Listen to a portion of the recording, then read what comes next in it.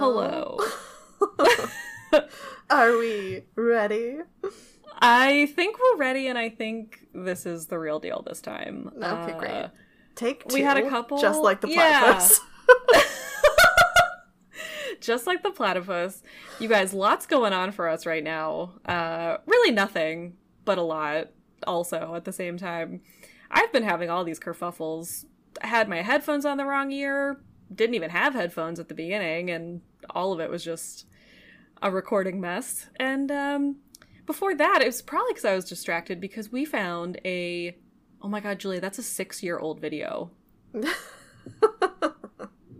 Yeah, and it's like a 20-year-old presentation. Oh, fair point. Yeah, we found a video on my Instagram of Julia's, 5th grade? Did you say 5th grade? Yeah, I think it was a 5th grade project. What is it on? The Feeding Habits of the Platypus. Oh, it's just so good. I just reposted it to my Insta stories. I know this is maybe not going to come out. It'll be 24 hours later. But, oh man. If you want a good old deep dive into my Instagram, it's way back there in 2015. It is back there. It's also maybe in the back of a closet that I can dig around and pull out when I go home next. You better hope Mom didn't throw that shit away. Yeah, she probably definitely threw it away. That would be my guess. Yeah, but we'll see. I would find that highly enjoyable. Also, fun fact, that wasn't even for a grade. That, wasn't a school project. I thought I remember you saying that at the time, too. That, kind of makes sense. Yeah, it was it was for, a fair, kind of. It was for one of those, special smart kid programs that no one got grades for, but they pulled you out of class once a week to do random things, and one of them was making a presentation on platypuses. Platypi?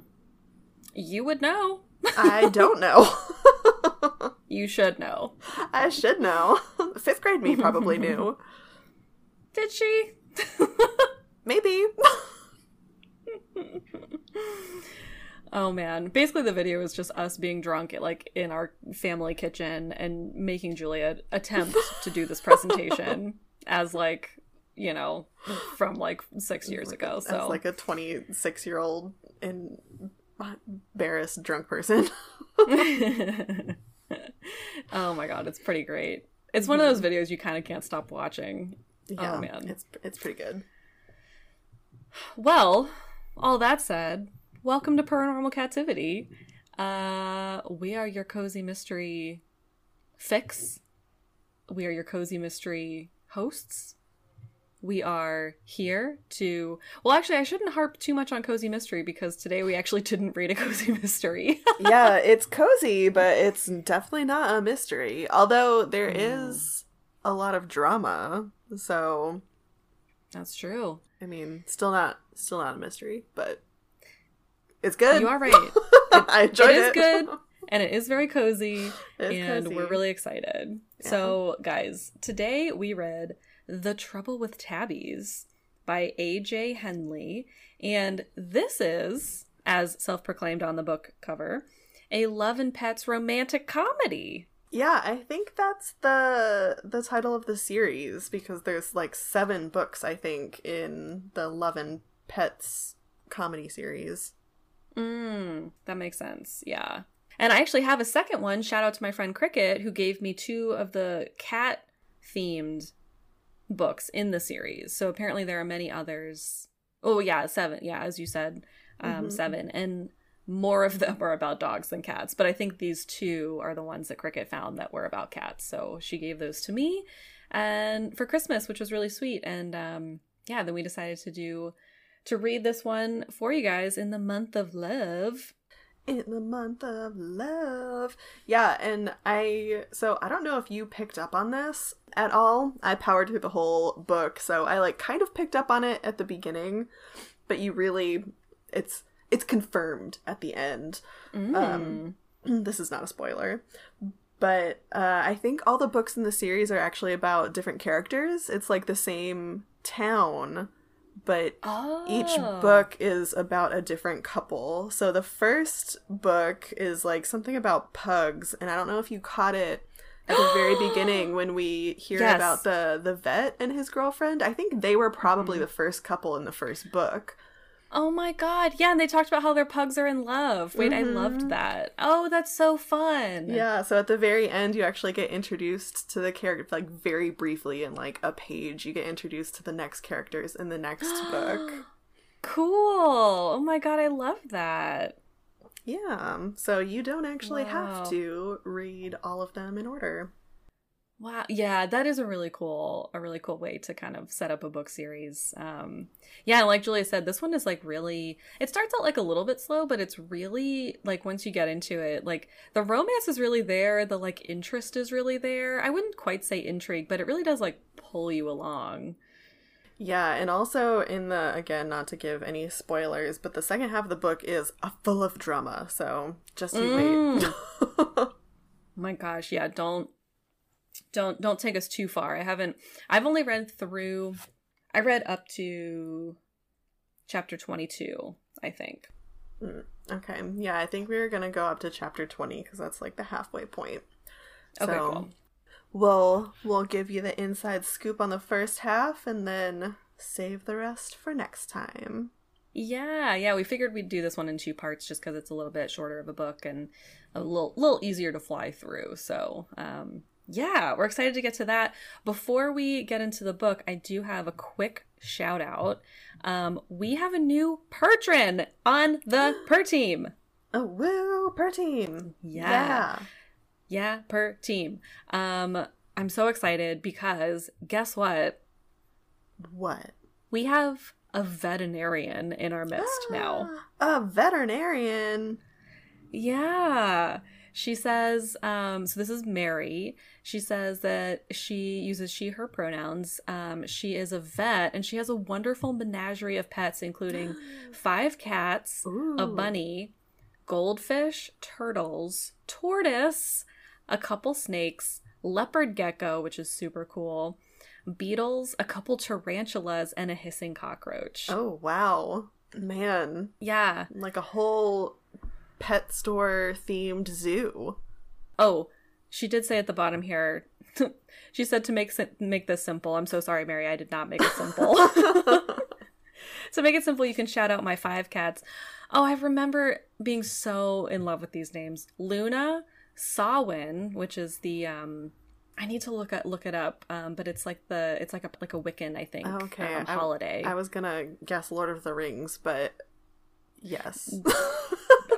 Not quite. But it is spelled differently than it's pronounced. So I saw that and I was like, oh, yes, I know that's like, pronounced differently. But that's so sweet. One of her cats is named Sawin.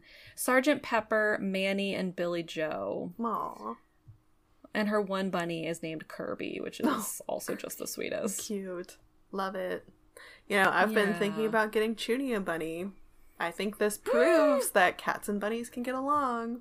Oh, I definitely think cats and bunnies can get along. I mean, I feel like bunnies are like... I mean, it's weird that we don't like... I mean, maybe they're just not as naturally like litter trainable as cats are. But like, it's weird that they're not more household pets than they are. I wonder if that... Yeah, maybe it is just the pooping issue because their poops are everywhere. Their poops are maybe everywhere. I think they're definitely litter trainable, though. I feel like I've seen bunnies that are litter trained. I feel like they're clean. Oh, yeah, I definitely think they're clean. But I feel like they just have those little, like, pellet poops that just go everywhere. They don't get caught in those scoopers. You can't scoop the litter with the pellet poops. Oh, no! What are you gonna do? What do you do? I don't know. I don't know. Maybe change the litter more often. Like it should be doing anyway. I mean, honestly, true. When we had bunnies when we were growing up, and when we had them, we had them in like a hutch outside, so all of their poops fell through the bottom of the little hutch. Oh, is that how it worked? I can't remember how I remember that hutch. That was like a sweet setup, and they had like a little pen in the back in the forest that we could let them out and like run around in. Yeah, they had a really sweet life. Yeah, they had like these like elevated hutches that were like, it was like this really, I mean, wire is the wrong term because it had this like flooring, but that was like cross-hatched, so most of their poops fell through to the ground so they wouldn't like stay in them. And then they had these like long little like running, it was almost like they had like little hallways to themselves.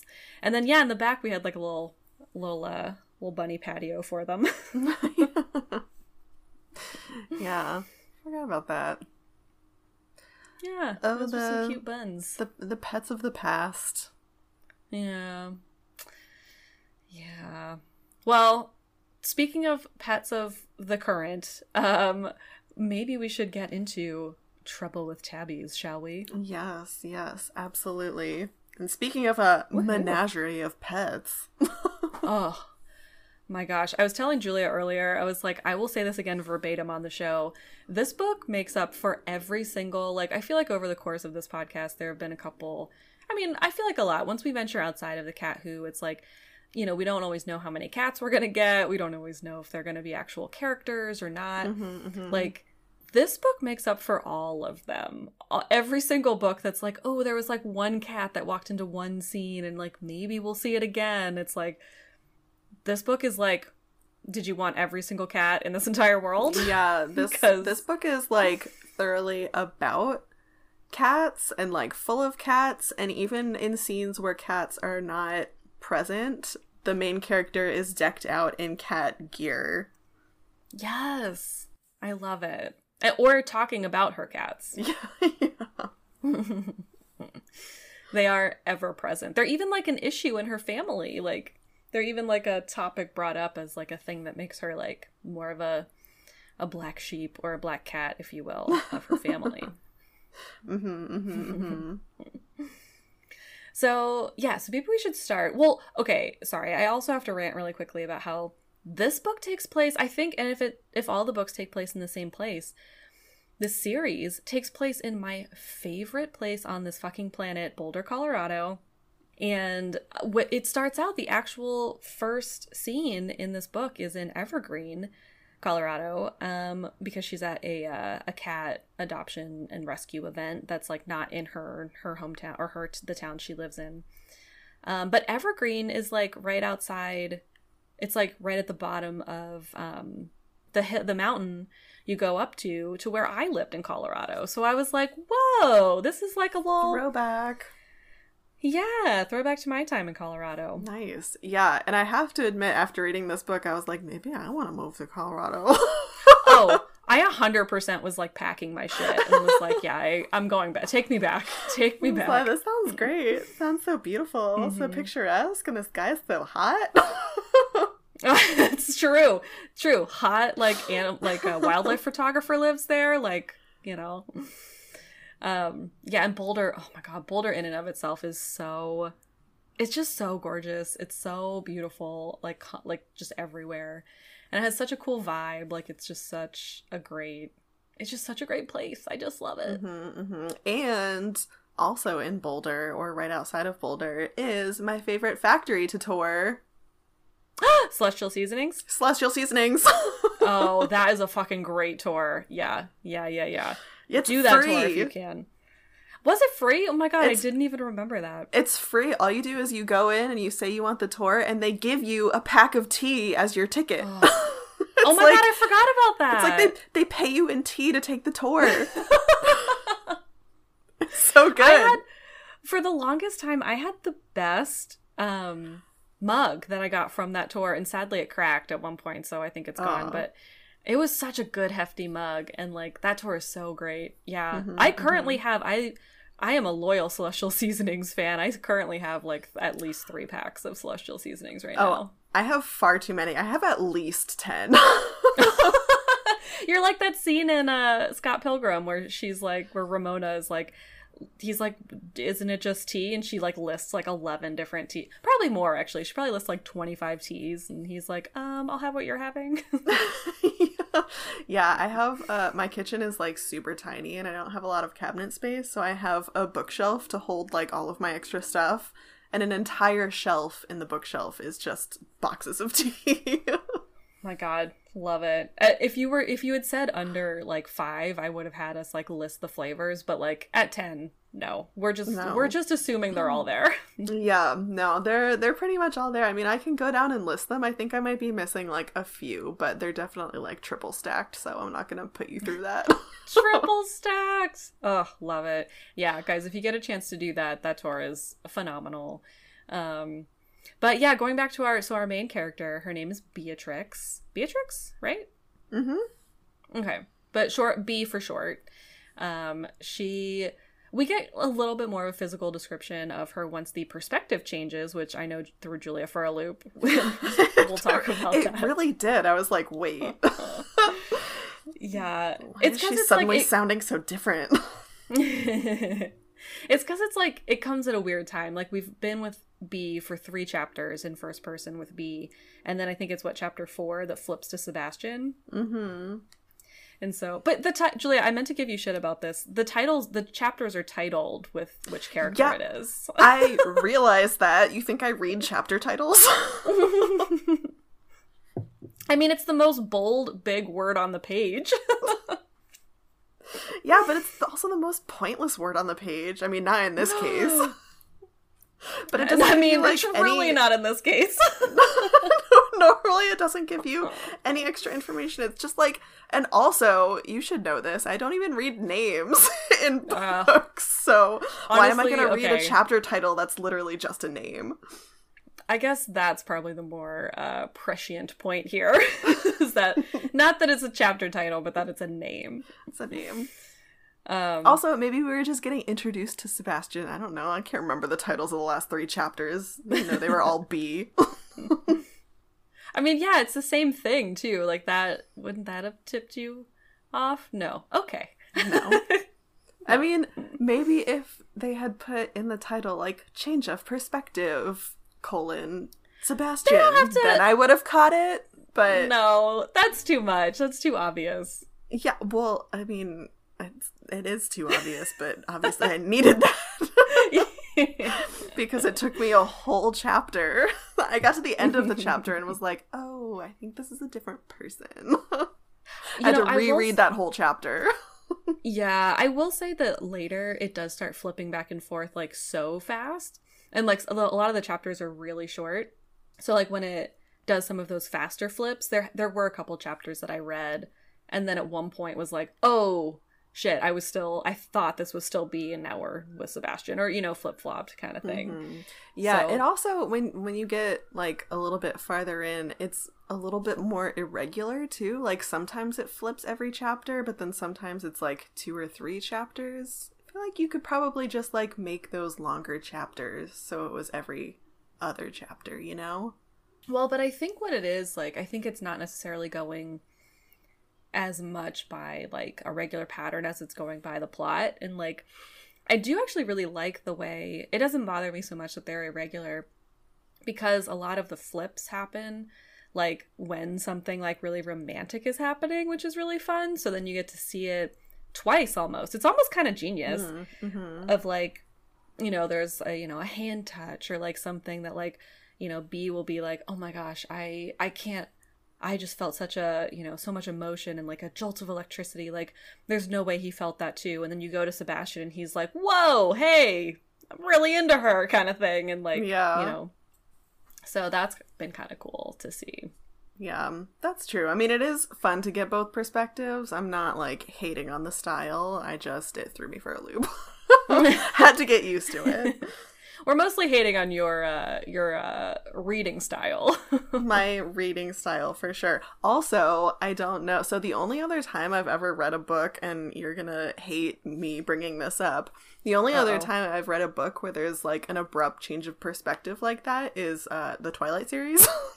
Oh, LOL. I was thinking of and this, I was like, oh, if she brings this up, I'll actually be excited, was Gone Girl. That was like a really intense I don't perspective. read real books, you know that. Yeah, I didn't think trash. you did.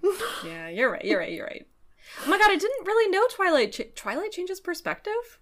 Yeah, Twilight changes perspective. It's like the same perspective like all the way through all of the books, and then in one of them at the very end it changes perspective because what's her name turns into a vampire, and so she like is kind of out of down for the count for a while. Whoa, spoiler alert. Jeez, Julia. No one read these books. I'm sad that I did myself, but you know, it was a part of the times. But actually, now that I'm thinking about it, Divergent also did the same thing at the very end. It was like at the very end. It was like the same all the way through, and then at the very end it changed perspectives. It went to Four's perspective, right? Mm-hmm. Oh yeah, I do kind of remember that. Those books were great. I really liked those. Yeah, I liked those too. All right. Well, anyway, those are some Rex and non-Rex from us of other perspective change books. But yeah, so this book we start in Bee's perspective, her first person point of view, and she is at a cat adoption. Oh, excuse me, sorry. I'm drinking champagne. It's very bubbly. Oh, fancy.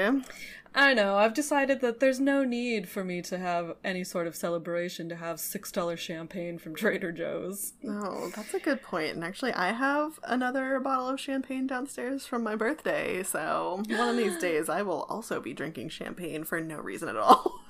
Listen, I just love anything carbonated, and so when I just want to drink some bubbly alcohol, and I don't want beer because it's so heavy. So like. Yeah. I just have really fallen into like a full-on like, I like champagne, so sue me. So sue me, everyone. You know what? I feel that. And also on my birthday, I mean, the tradition stands that I drink mimosas all day long, but I hadn't had a mimosa in probably like a year and a half, and I took that first sip and was like, oh man, I'm gonna be drinking mimosas for the rest of my life now. This is so good. Oh my god, you got brought back to like a pre-pandemic brunch, because none of us have had like it's like been the pandemic for a year.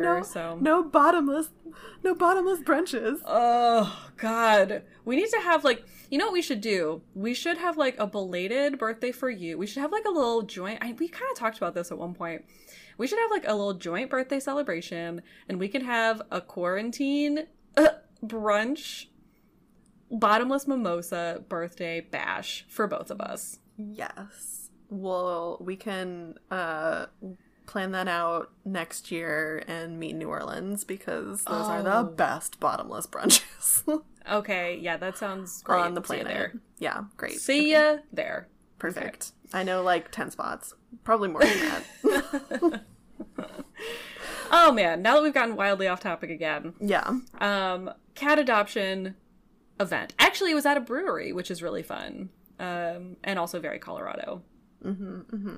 So she's at this event. Not, it is kind of fun because like you get to meet a lot of people, but like not a ton happens except she does adopt another cat, or at least fosters another cat. So there's this like adorable little kitten there that is sick, and so, well, actually, I guess maybe going back a little bit. So she walks in with her cat. She brings her cat. So she has one favorite emotional support cat, Fluffernutter, who is a tuxedo cat.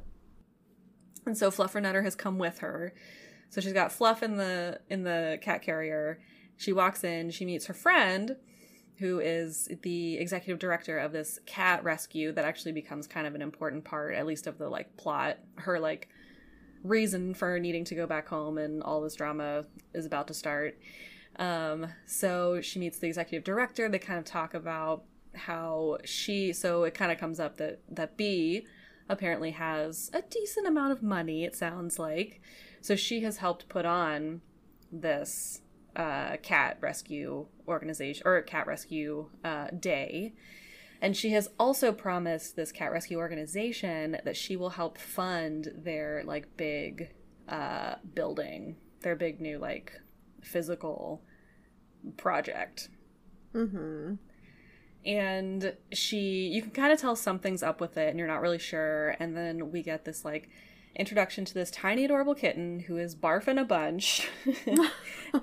Mole. Poor little kitten. And so Bee takes the kitten out to the mobile vet carrier, who is who, Julia? Who is Dr. Travis.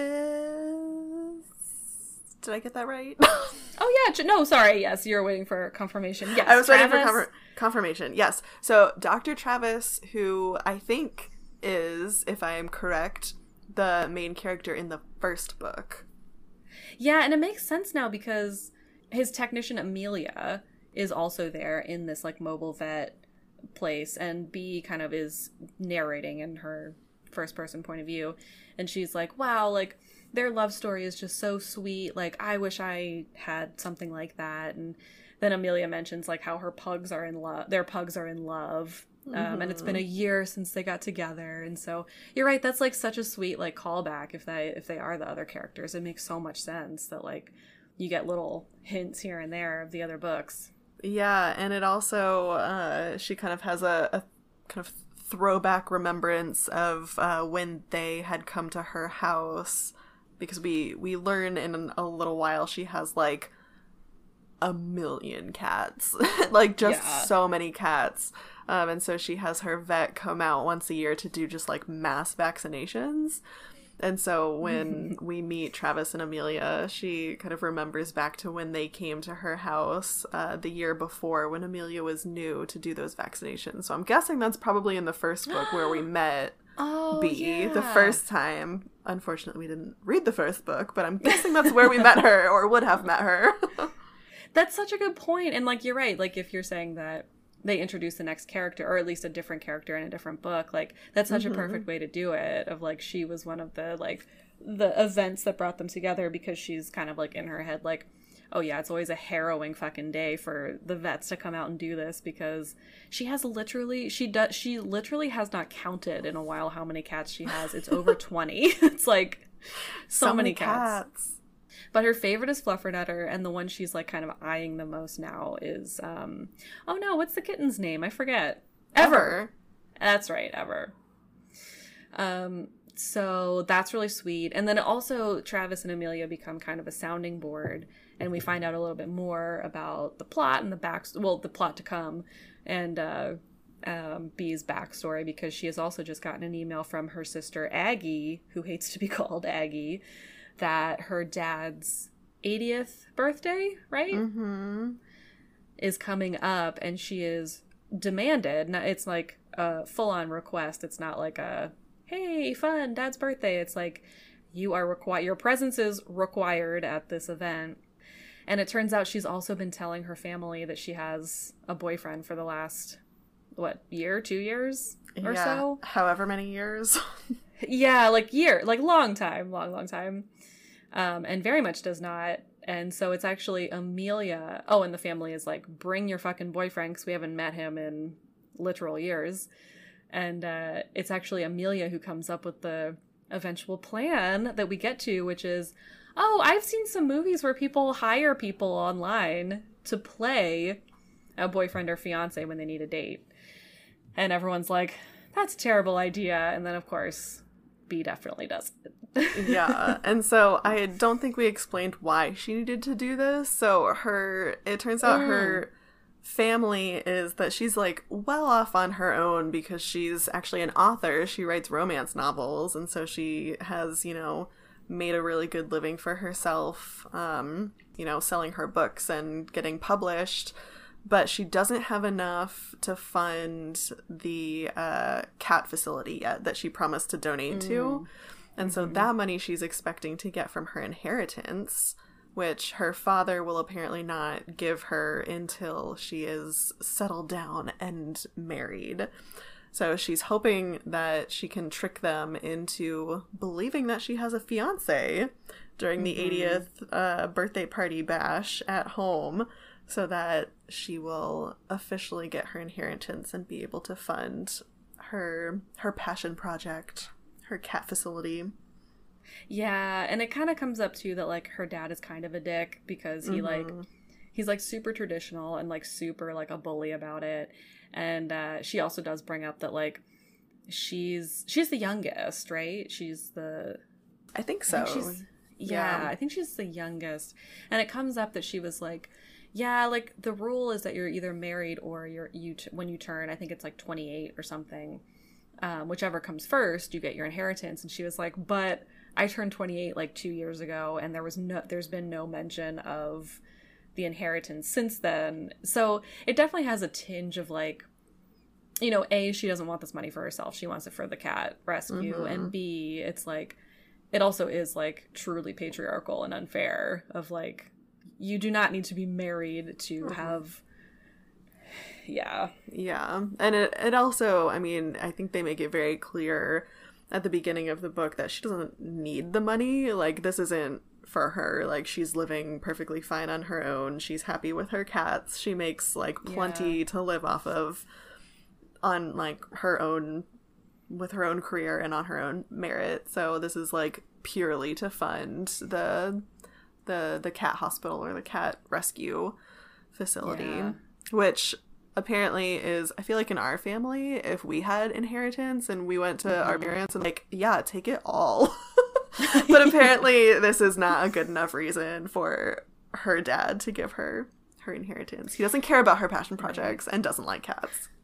Right, yeah, it's like very, because I think Travis even says that, like, oh, just tell your dad what you want it for, like, I'm sure he'll give it to you, and she's like, I'm sure he fucking won't, because apparently that's just another thing that sets her apart from her family, because her family is like, and actually, so having lived in Colorado, like, I totally know this, like, the areas they were mentioning, so, like, I mean, obviously Boulder, I love, Evergreen, like, totally, like, great little town, so she is from Aspen, which I feel like even if you're not from Colorado, you know, is like, whoa, the she place to be. Like, they even mention later, Sebastian later mentions, like, I've been to Aspen a few times, but, like, never to ski because it's so fucking expensive. And, like, there are so many other resorts around that you can get, like, a pass to. And, like, why would you even go to Aspen when, like, it's so expensive? So her family lives in Aspen. They are all still there, even some of her, like, cooler siblings, which we'll get into. But yeah, everyone still lives in Aspen, and she lives... I mean, it's like 3-ish hours, I think, from Boulder to Aspen, so it's, like, not that far of a drive. But there's clearly some, like, contention that she doesn't live there, too. And also, going back to the whole... cat thing too, that her dad clearly sees that as another way that she's just like very different from them. Also, her mom's no longer in the picture. Apparently her mom was not a dick and probably would have supported her, but True. Unfortunately the mother has passed on at this point, which only makes the dad, I think, a little bit more of a dick. Yeah, definitely we find that out at different points. Yeah, a little more about her mom, but yeah, how did her mom sounds great. Like, it's one of those things of like, how did her mom end up with her dad sounds like a full dick. But anyway, we'll get into that too. So the summons comes. Amelia says she should hire someone. And then the next couple scenes we get, not a ton happens, but we do get kind of a snapshot of Bee's house filled with fucking cats. We get a snapshot into her writer's block. She is also currently struggling to write her next romance. We get a little snapshot. I keep saying snapshot. We get another little, like, glimpse into a scene she's writing for a Western romance. And she just can't seem to finish the scene. And so she's kind of, like, putzing around and, like, feeding cats and feeding herself.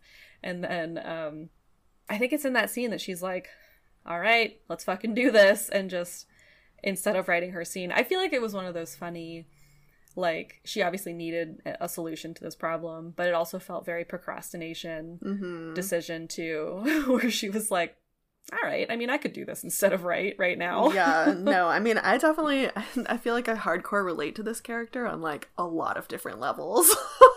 Like, definitely don't like being around people, socially anxious, like, would prefer to be in a room with 20 cats, you know, procrastinate all of my projects and then don't do something until I get super desperate, and then I don't think about it and I'm just like, fucking do it, and then like immediately regret all of my decisions. But I feel like that's what she does. She's like kind of putting off writing her book, but then also putting off dealing with this problem, and then she like gets to a point where she like can't handle either of them, and so she's just like, just fucking post it on Craigslist, I could do it, fine, you know, like, and then hit send and is immediately like, oh god.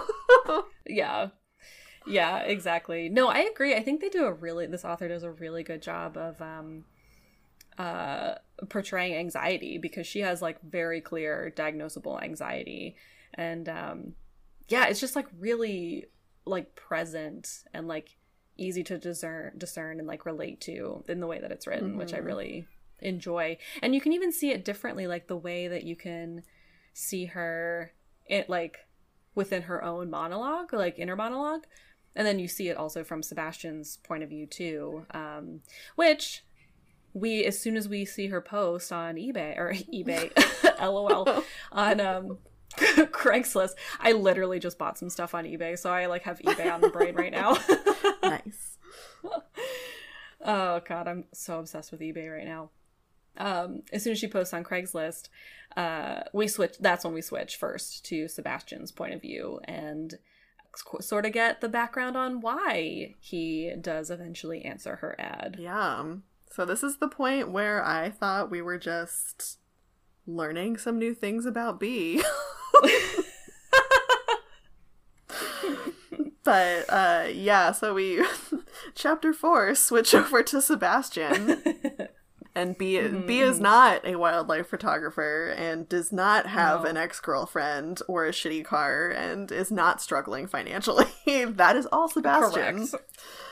Correct, yes. So we see him kind of like on a mountaintop. So he's out in the wilderness. He's doing his wildlife photographer thing, which is hopefully going to be a profession for him eventually. We find out that he's not a like super well established photographer. Like, he's a very talented one, but hasn't had a whole lot of luck in selling his photographs. So he has another job at a bar, local bar. He also has a shitty car that is constantly breaking down. So in this scene, he's I think taking pictures of like a coyote that he found. And so he goes to get to his shift at the bar, and his car won't start. So you kind of see him, calling his manager and having to struggle through the like, yeah, again, sorry, won't make it. My shitty car, like, I don't have the money to fix her, and it'll just be another time, sorry. Yeah. So it sounds like he's been kind of struggling a little for a while. But yeah, we get like a little bit of background in his inner monologue about an ex-girlfriend, and I don't think we learn too much else about him, but the chapter ends with him checking Craigslist and seeing B's post. Apparently it was a pretty simple hiking partner wanted, must love cats post. And so it caught his eye, and he was like, yeah, I like cats. Sure. I like hiking, like compensation, urgent. Yeah, I could use some urgent compensation right now for sure. So yeah, he responds, and lucky us, because he seems like a winner. He does seem like a winner. Yeah, so we actually kind of fast forward a little bit to their meeting, right? Like, I don't think there's anything in between. No, yeah, just straight to their meeting. Yeah, and I felt like that was another perfect shift, because it was like, he kind of casually is like, yeah, sure, whatever, like, this seems like as good a thing to respond to as any. And then it flashes to 100% something I would be doing. It flashes to Beatrix, like, huddled behind something, like, hiding out and like staking out the cafe that she has told him to meet her at, and he's not there, which is important because that another reason she probably hasn't gone in yet. But yeah, she's definitely like staking the place out, and she's like too anxious to go in, and is like just trying to sort out her like feelings before this you know, kind of weird meeting that she has set up. And then she almost gets run over by a Tesla, which is also very Boulder, because like a lot of rich people live there too. But yeah, she like she finally like gathers the courage and she steps into the road to like walk across the street. And apparently this Tesla just comes like whipping around the corner. And who pulls her out of the road? Our knight in shining armor. Our knight in shining Bronco, broken down Bronco. None other than Sebastian himself shows up right in the nick of time, of course. Which I also have to take a quick moment to shout out. The name Sebastian is so fucking hot. And, I mean, I also might only think this because I've been so obsessed with playing Stardew Valley on my Switch. There was a character named Sebastian who is also so fucking hot, and I was obsessed with marrying him for the longest time. I've since divorced him, and I'm married to Abby now. It's okay. It's a whole thing. It's fine. But he is just the greatest, and I just have to shout him out real quick. Sebastian from Stardew Valley. Sebastian. Yeah, I have zero experiences with Sebastians other than the crab, so I can't. Okay, fair. Can't speak to the hotness of the name, but he seems like a lovely person from the book.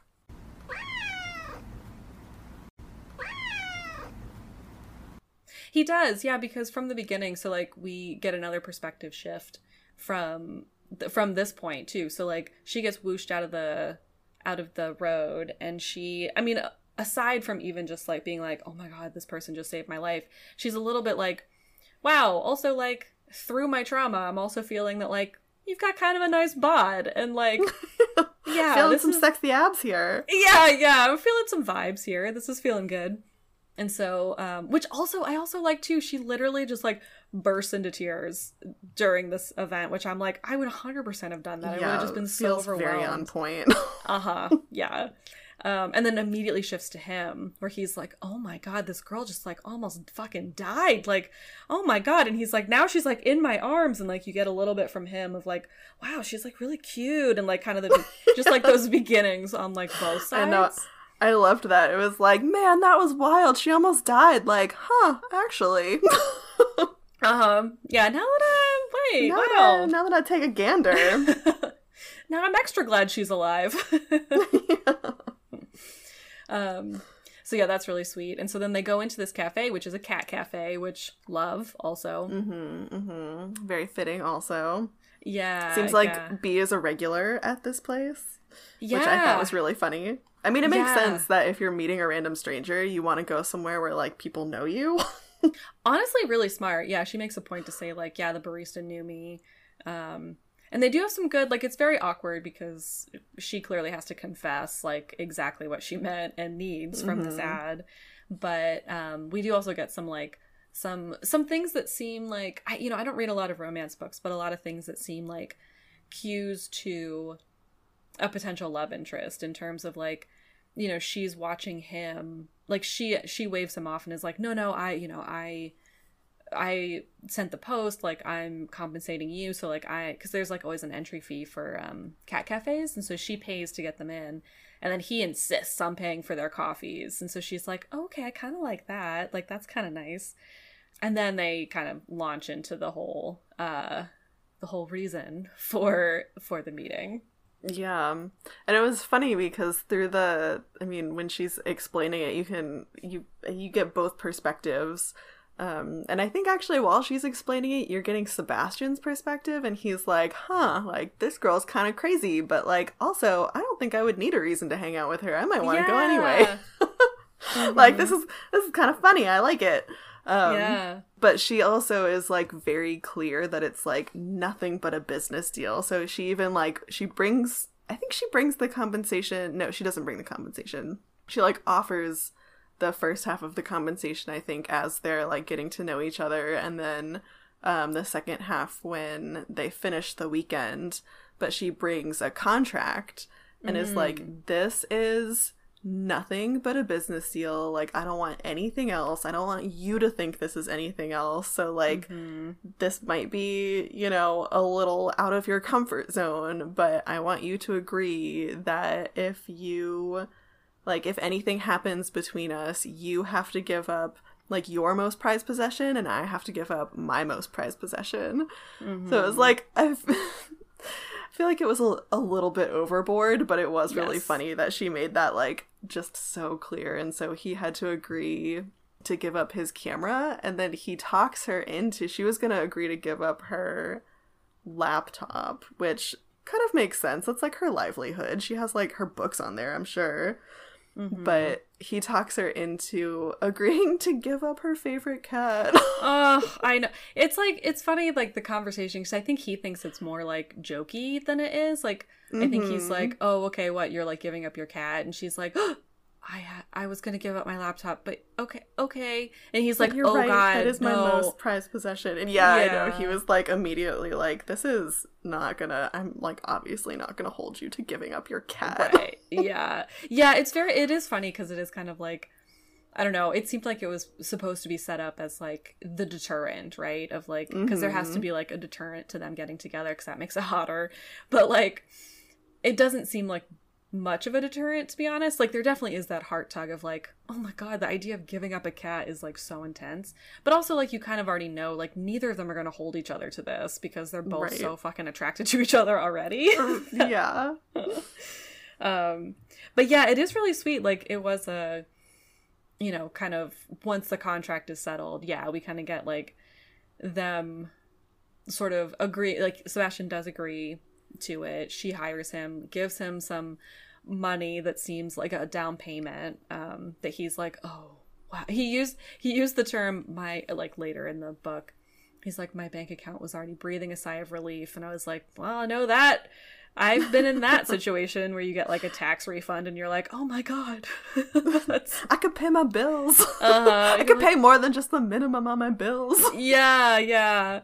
So he has that whole situation going. And then we kind of time jump again because we get a few different, like, we do get him going to her. We get like a big scene of him going to her place and like meeting all the cats for the first time. And we get some more details there.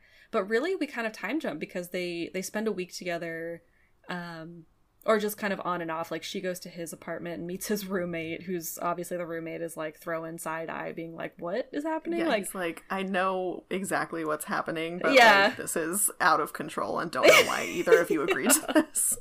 Yeah, this is the weirdest fucking shit. And like, can no one else see this? Like, am I the only one? Like, Sebastian, you alright, bud? Yeah. So, we do kind of get some scenes like that, but for the most part, we kind of time jump again to as they're traveling together, as they're driving together in B's car, not Sebastian's. He makes a point to point out that they're driving together to her family's place because they're actually staying. It's not only like a birthday, it's like a whole long weekend thing. So it's like a 4-day event. Yeah.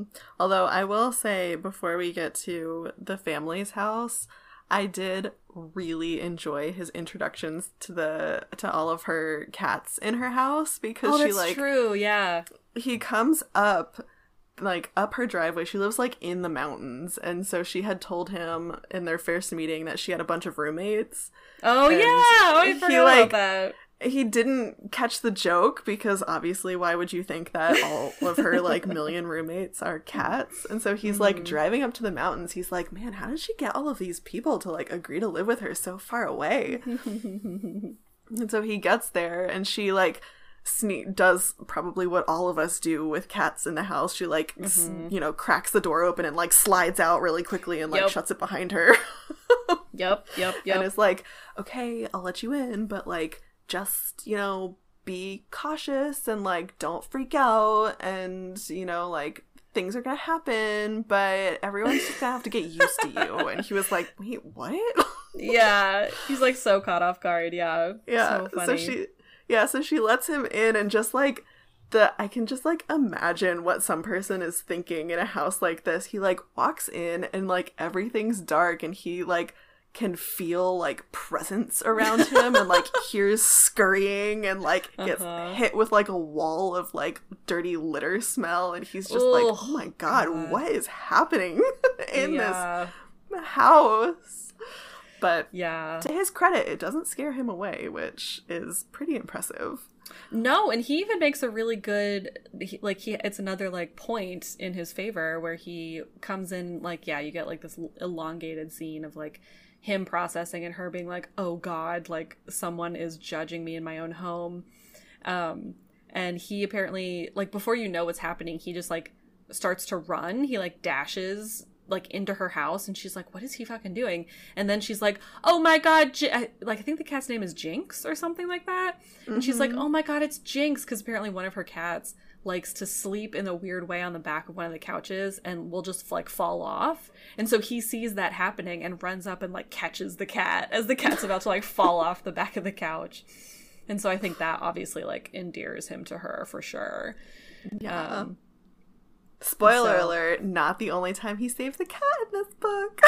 Oh, what? Okay, you really need to calm down on reading the book reading ahead of me. This is like bringing back Harry Potter flashbacks from my childhood. I didn't connect the two scenes, but yeah, he's a little cat hero in this book. I didn't even realize. Oh my God, that he had done that. Julia, now I'm just stressed out because the only cat that goes with them to Aspen is Fluff, and Fluff is, like, obviously the most prized cat of this entire menagerie. I mean, you don't know that. To be fair, they do leave Aspen early. Well, you still stop with the spoilers! Stop it!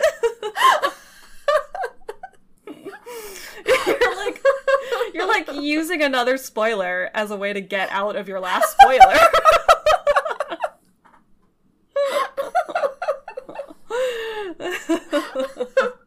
I mean, what? Yeah, that's what I thought. No, it's a totally great time. They stay the whole weekend. Yeah. Yep. Sure. Yep. Correct. Oh, God. No drama happens at all.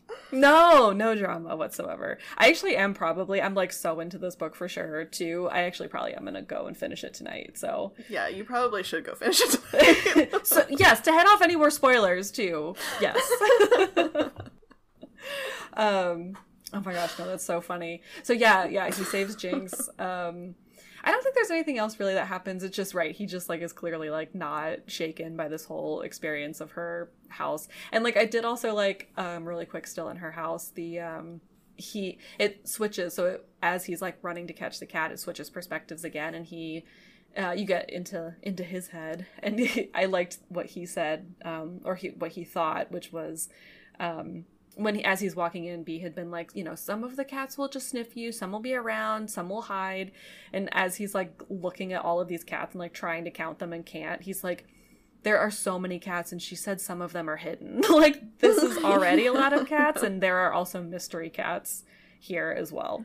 So I did like that. But yeah, he's still, like, allured by her. Like, he's still kind of, like, clearly interested in her altogether, but also, like, her quirkiness and all that.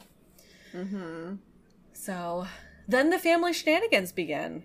Yeah, no, for sure. Also, before we get into family shenanigans, I would just like to point out how much I appreciated that her only cat sitter who would come cat sit her for her, like, 50 cats is named Gail. Oh, yeah, like Gail from like Bob's Burgers. Like Aunt Gail. Like Aunt Gail. Who I imagine would be the only person to be willing to come house sit for, like, 50 cats. 100% correct. She would also bring Mr. Business with her. Yeah, no, totally. Oh my God, Mr. Business. Yes, correct. Oh my God, great.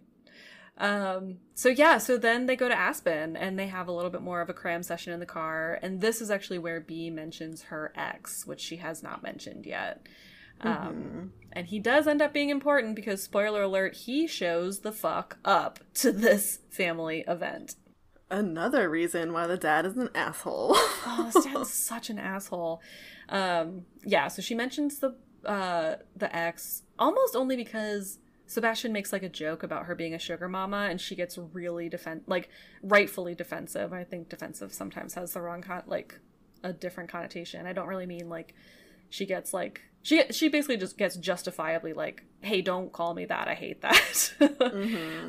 And he's like, oh God, no, sorry, I will not ever call you that again. And she kind of goes into a little bit of backstory on her ex, and she's like, yeah, it was always kind of a thing that, like, people people, like, he broke up with me, and it was always kind of whispered that he was only with me initially for my money, or, like, at all for my money.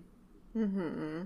But I think that was, like, I don't think, did she give a timeline on that? I mean, it's been, like, a few years since they broke up, but it turns out they were actually engaged. It wasn't just, like, a casual thing. And so they had dated, they were, like, kind of high school sweethearts, and then, like, got engaged somewhere in the, like, or they got serious in college and then got engaged, like, right out of college. So she's, like, what, late 20s now? So I think they, like, as they were engaged, he called it off because he was like, oh, I just have to, like, see what my other options are, which is, like, ugh, barf. The worst. Just the worst. Yeah. And without jumping too far ahead, you also get we do also get the really problematic revelation, I suppose, a bit later, that not only was he like, oh, I need to, like, find my other options, but he also is, like, he is rich now too because her dad gave him just apparently a ton of startup money for his real estate business and license, and gave him a ton of contacts in Aspen. And so now he's, like, he's kind of a douche now, like a real, I mean, maybe he always was, but yeah, when we meet him just, like, a few pages later, he's, like, seemingly just as rich as any of them, and, like, way more of, I mean, definitely along her dad's side of, like, the kind of dark side of being that rich, I suppose. Which, like, to me, I just was like, wow, her dad is a huge fucking asshole. Like, not only for inviting him, which clearly he, like, knew that she was bringing a supposed fiance, you know? Mm-hmm. But also that, like, it doesn't really say when he gave Reed, his name is Reed, all this money, but it is kind of like, I mean, doesn't that kind, it's weird, it was weird to me that, like, the family clearly made a point to, like, whisper about, like, oh, he was only with her for her money, but, like, then the dad just gave him a bunch of money. Like, doesn't that prove that, like, maybe, I don't know, it all just seemed really shady, and I hate him, and I hate the dad. And, no, it's super shady, and they do explain the money situation at the end. So, again, not giving out any spoilers. Or, like, kind of giving out spoilers? I don't know. Do you want some spoilers? Not right now, no! No, I won't give out any spoilers, because this is a big one and, like, plays into kind of the conclusion of the book. Got it. But they do explain the money situation at the end, so look forward to that. Okay. It's shady, and I hated it. Well, great. I didn't expect it to be anything else, that's for sure. Yeah. So, yeah, basically that kind of segues us into the family gathering, the first time they all meet Sebastian, and he meets her family. And it's just like, you know, they walk in, they kind of meet everyone. Aggie, her sister, is there, who's 10 years older, and is kind of uptight, kind of like, it turns out, like, she's kind of acting more like a mom, and there was sort of that tension when their mom died, that she tried to, like, kind of step into that role. They meet my favorite of the siblings, which is Henry and his husband Rafi, and they seem kind of, who I think is everyone's favorite of the siblings. Oh god, I know, how could you, like, none of the other siblings are, like, noteworthy at all. They're the only ones that are, like, equally as, like, put off by the family as B is, and they're clearly, like, the only, like, normal, really loving normal people in this. The only well-adjusted people who at some point in the series might be in the end. So maybe some spoilers. Yeah, but maybe just cool it the on only, what you're about to say. The only couple, and this isn't an actual spoiler, the only couple in the book that actually mention, like, needing and going to therapy. So you can tell that they're, like, well-adjusted people. Yeah, exactly. Okay, that makes sense. But yeah, so that's interesting, that they're, and, like, Sebastian even asks it later, like, hey, your dad is so traditional, like, how was it, you know, your brother coming out, your brother marrying a guy, and, like, especially, like, B even mentions, like, especially a Latino guy, and, like, so, and B is obviously like, yeah, no, it was not fun, my dad is a dick, and she says that her mom was around at that time, and so between her, B, and her mom, her dad was threatening not to go to their wedding. And apparently at the last fucking minute, it was apparently right after their mom died, the wedding. And so her mom and B had been working on him for so long that, and I think probably like when the mom died, he was probably feeling a little more sentimental. So he did end up going to the wedding, but that was apparently a close call, which hate him. Yeah. Just he's the worst. Hate him. Yes. The worst. Anyway, yeah, so we meet them. We meet Ben, Aggie's husband, who through a couple different encounters we get like a little bit of insight into like something's going on, but we're not quite sure what. It definitely hints of like infidelity, divorce, like that kind of, I mean, drama in any world, but like rich world drama too. There's another couple too that is her oldest brother, Thomas, and his wife Jane, both of who are incredibly insignificant to the story, aside from the fact that Jane is Reed's sister. Yes, and we get that like great and terrible moment where like I think it was Sebastian was like, oh well, like everyone was like giving you shit about Reed wanting to be with you for your money, like why was no one saying that about Jane? And B was like, yeah, because I'm a fucking woman, like of course. And he was like, ah, right, yeah, sure. Kind of highlighting the patriarchy yet again, and the, you know, ideas of what is acceptable and not to certain people. But yeah, this gathering is already tense and not great, because her dad starts grilling Sebastian about like, why didn't you ask for my permission for her hand in marriage, and being, I mean, just continuing to be a real dick. And then Reed just shows up out of fucking nowhere. Hate it immediately. We also have some kids in the story thrown in there. They're also pretty insignificant, but they had like one moment where they're necessary. So just throwing it out, there are kids in the story. True. Throughout most of this, they're playing with, because she's brought Fluff again. So Fluff has been let out and the kids are just kind of playing with and roughhousing a bit with Fluff. There's 3 of them. Also, the kids, also insignificant. Yeah, they are Ben and Aggie's kids, and Thomas and Jane's one kid. Yeah, what's next? Oh, when Reed shows up, things get obviously even more awkward. There's like a little situation where Sebastian like tries to take initiative and is like, oh, I came up with a nickname for B. I'm going to use it now that Reed's here and really wow everyone. And because her name is Beatrix, and it's like Beatrix Potter, like Velveteen Rabbit, he chooses Rabbit, and Reed just like loses his goddamn mind because he's like, oh, that was my nickname for her, which I fucking hated. And so Sebastian, like, they kind of have a freak out, and then they like run away and kind of reconvene. But they do come up with a great plan. Yeah. After this. Yeah. No, they have a great plan. Did they have... Oh, yeah, they had their little closet moment, which was fun. Oh, yeah, the closet moment, yeah. So they after the nickname incident, they go and huddle in a closet, which I thought was really funny that they chose to huddle in a closet. Yeah. But they did. They went and they were like, okay, gotta regroup, gotta replan, gotta figure this out, gotta like, they're already suspicious. What do we do? Yeah.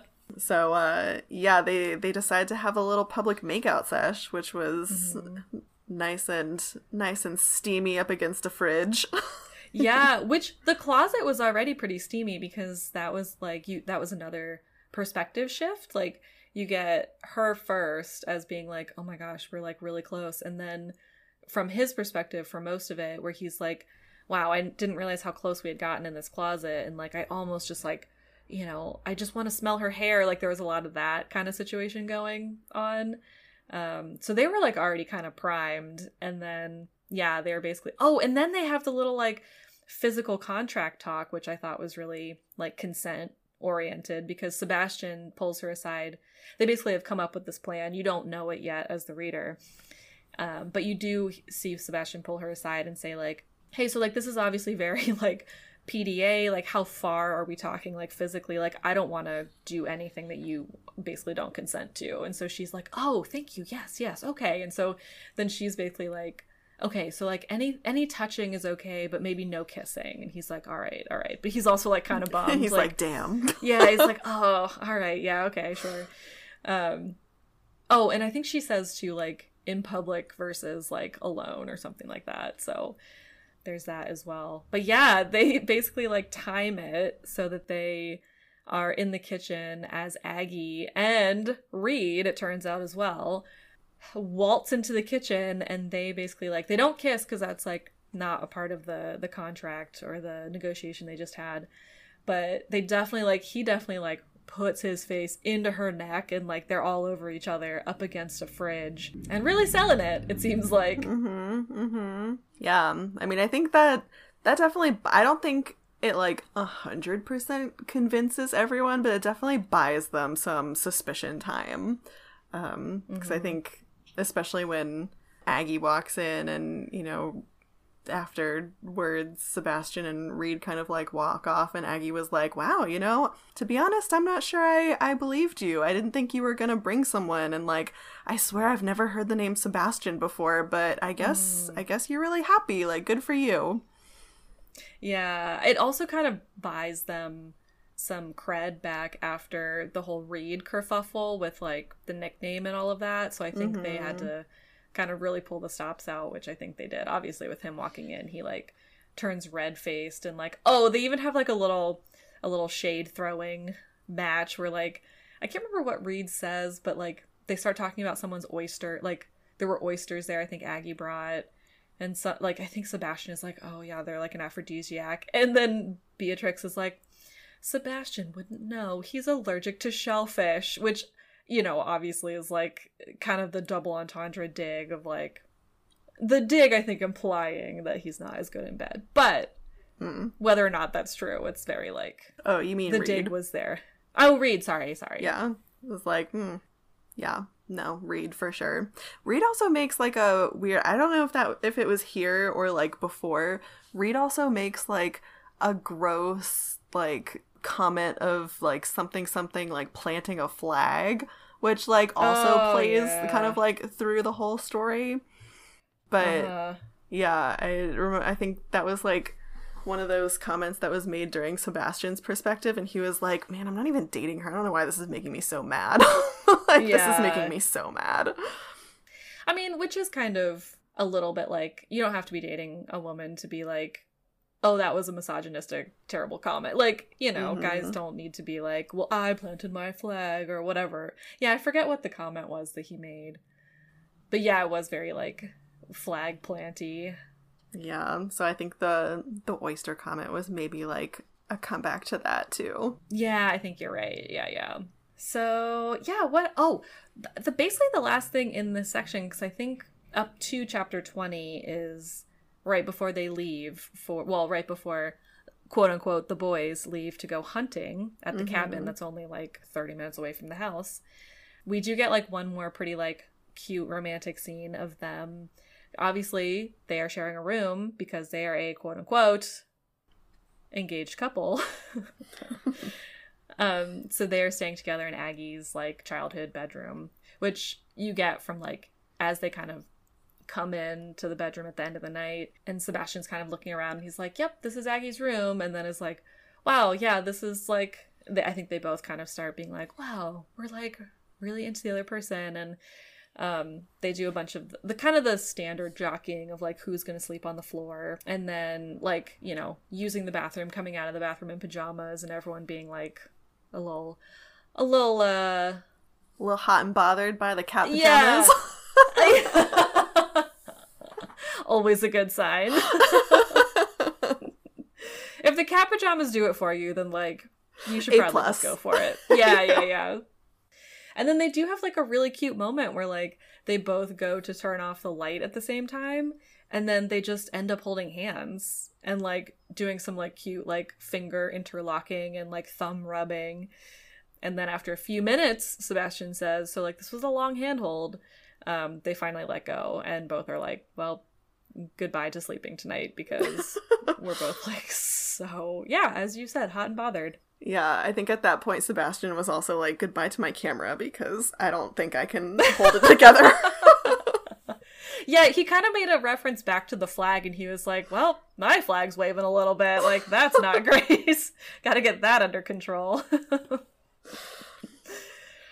Yeah, so that's kind of it. So, like, I think it was maybe it's in the morning or the previous day that the plan had been made that Sebastian would go with Bee's dad and brothers, except Henry, because Henry has long since been like, oh, fuck hunting, like, no thank you. And Sebastian has been wrangled into going, and but he does decide he's like, no, I don't hunt, but I will come with my camera and I'll go shooting in a different way.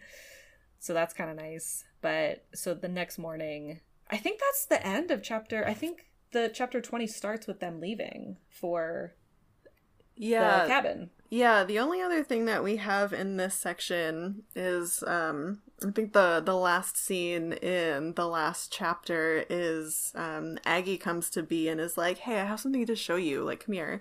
Oh, so yeah. They go into a room that's kind of been, like, it seems like kind of a forgotten room, like kind of a walled off, like, after their mom passed away, their dad just kind of, like, shoved everything that had to do with their mom into one room and was like, no one go in here anymore.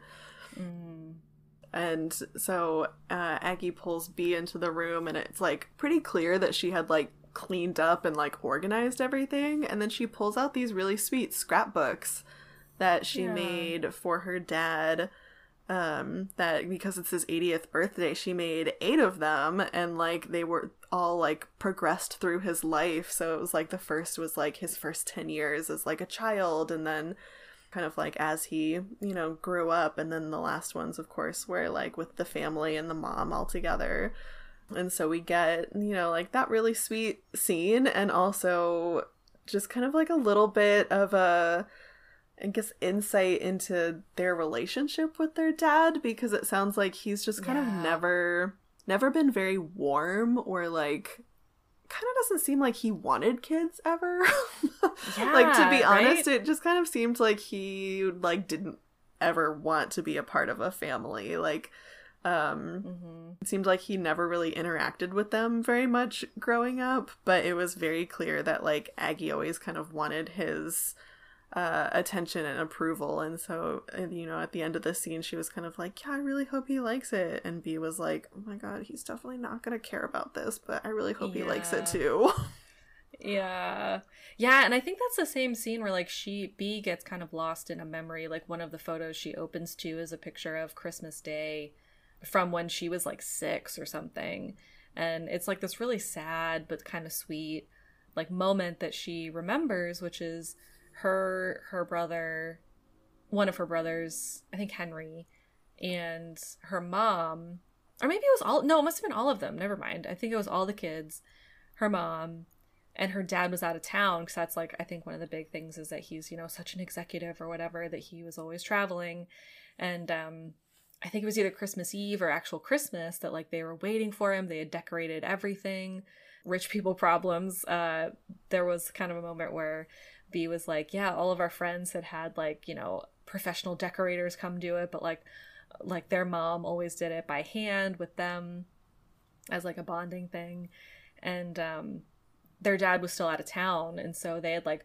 waited up for him, and they're all watching Christmas movies, and they're having the best time, and, like, but, like, specifically to wait for him and to show him, like, all of their work, they're, like, decorating, and apparently he got home and, like, did not fucking care. Like, he just was like, hi, good to see you, and then, like, immediately went to bed, and they were like, I think she even said he came home, like, just smelling like booze, and, like, didn't even, like, look at them, just kind of, like, said hi to the mom and went upstairs. So tragic. It's just so sad. So yeah, that was another really sad little bit there. But yeah, sorry to leave. I feel like there should be something, like, more positive and romancy that we should leave the cliffhanger on, but yeah, I think that's kind of it. Like, I think basically, like, the hand-holding thing was, like, so... The hand-holding is where, like, we wanted to leave off, but then we read another chapter. Yeah, exactly. Yeah. Well, I can leave us off with some more spoilers if you want some, Absolutely not. Cues into what's gonna happen. No! No, you keep your mouth shut. Oh, man. But it was kind of, like, kind of obvious. Like, it made sense that, like, the hand-holding thing was, like, a borderline breach of contract for them. Like, that was, like, pretty far in terms of, like, they're not supposed to be having, like, physical interactions outside of, like when they're in private, basically. Yeah, but also, like, he touched her hand, so sue him. Well, no, that's what I'm saying. I'm saying, like, that is such a, like, small thing, but, like, because the contract is so harsh, it's like, even that. Yeah, the contract is very harsh. And I will say, like, I got very into this book and was like, oh my god, so steamy. But that, like, truly is the steamiest thing that happens in this book. Well, that's the thing. It, like, does such a good job, you're right, of, like, it is so PG that, like, those little moments, the author does do a good job of, like, building it up to be like, oh, this is what I'm getting. This is it. Oh, man. I keep thinking, because, like, basically they had, after that, you're right, the hand-holding was so steamy that, like, they had to take Sebastian away for, like, to go hunting for a day or two. Like, and that's, like, they had exactly to separate them. I think that's exactly, like, the line that Bea has in one of her monologues. She's like, yeah, I'm kind of glad he's leaving today. Like, damn. We need some distance. Yeah, I definitely remember that too. But yeah, we'll see. Guys, this was, like, kind of fun to switch to, I have to admit. Little romancy, romancy sure kitty. Beats the hell out of Quillerin and Polly never getting together. Oh my god. We could do an entire podcast just, like, comparing and contrasting. Bitching, like, about Quillerin and his love life. Uh-huh. Yes, exactly. Yeah. Well, thank you guys for listening. That's our little first foray into the romance kitty genre. And yeah, we'll be back with the second half. So we're only doing this one in 2 parts just because it was a pretty quick and, as you can tell, obsessive read for us. Yeah, no, for sure. I read this in, like, 1 sitting. So if you want to also read it in 1 sitting, I believe in you, you can. Yeah, and this is one of the ones that, like, I know for the most part our tagline is, like, we read these so you don't have to. But, like, this one, I would actually recommend this. Like, if you wanted to read this one, in terms of, like, it is, like, really fun to get lost in a book in those ways. And I feel like I don't always get lost in Cat Who books. But, like, this one I really was like, Paige Turner, give me more hand-holding. Yeah, no, for sure. I feel like this is one of the... I mean, I think there have been other books that we've read where I've, like, gotten into it. But yeah, no, this is definitely the first one that I'm like, no, I am going to stay up until 3 a.m. and finish this. All right, well, I am going to cut us off here because I cannot take any more spoilers from you. I'm going to finish this damn book tonight. Go next time we speak, I will have all the knowledge that you have. It's Harry Potter all over again. It's Harry Potter all over again. Oh, whoops. I just want to talk about it, okay? Oh my god, you're just such a faster reader than me. Yeah, I also get obsessively into books. I know I say I don't read books very often, and it's because I, like, very rarely get into books, but when I do, I read them in 1 sitting. Even Harry Potter, it was like I read it in one sitting, and it would be like 24 hours of continuous reading, but I got it all done in without a bookmark. And I think that's why I just don't read books very often, because it's like I either don't have the motivation to read it, or it takes up all of my existence. You're like, so you're actually too obsessed with books, which is why you have a hatred for books. Oh, man. Well, on that note, thank you guys for tuning in. We will be back with the second half of this obsessive book for us. And in the meantime, pet all of your menagerie of animals for us. Yeah. Your kitties and your tortoises. Oh my god, I really want to pet that tortoise. Yeah. Ugh. Give a little nose boop to that tortoise. A little nose boop, a little shell pat. Yeah. Oh. All right, bye. Bye.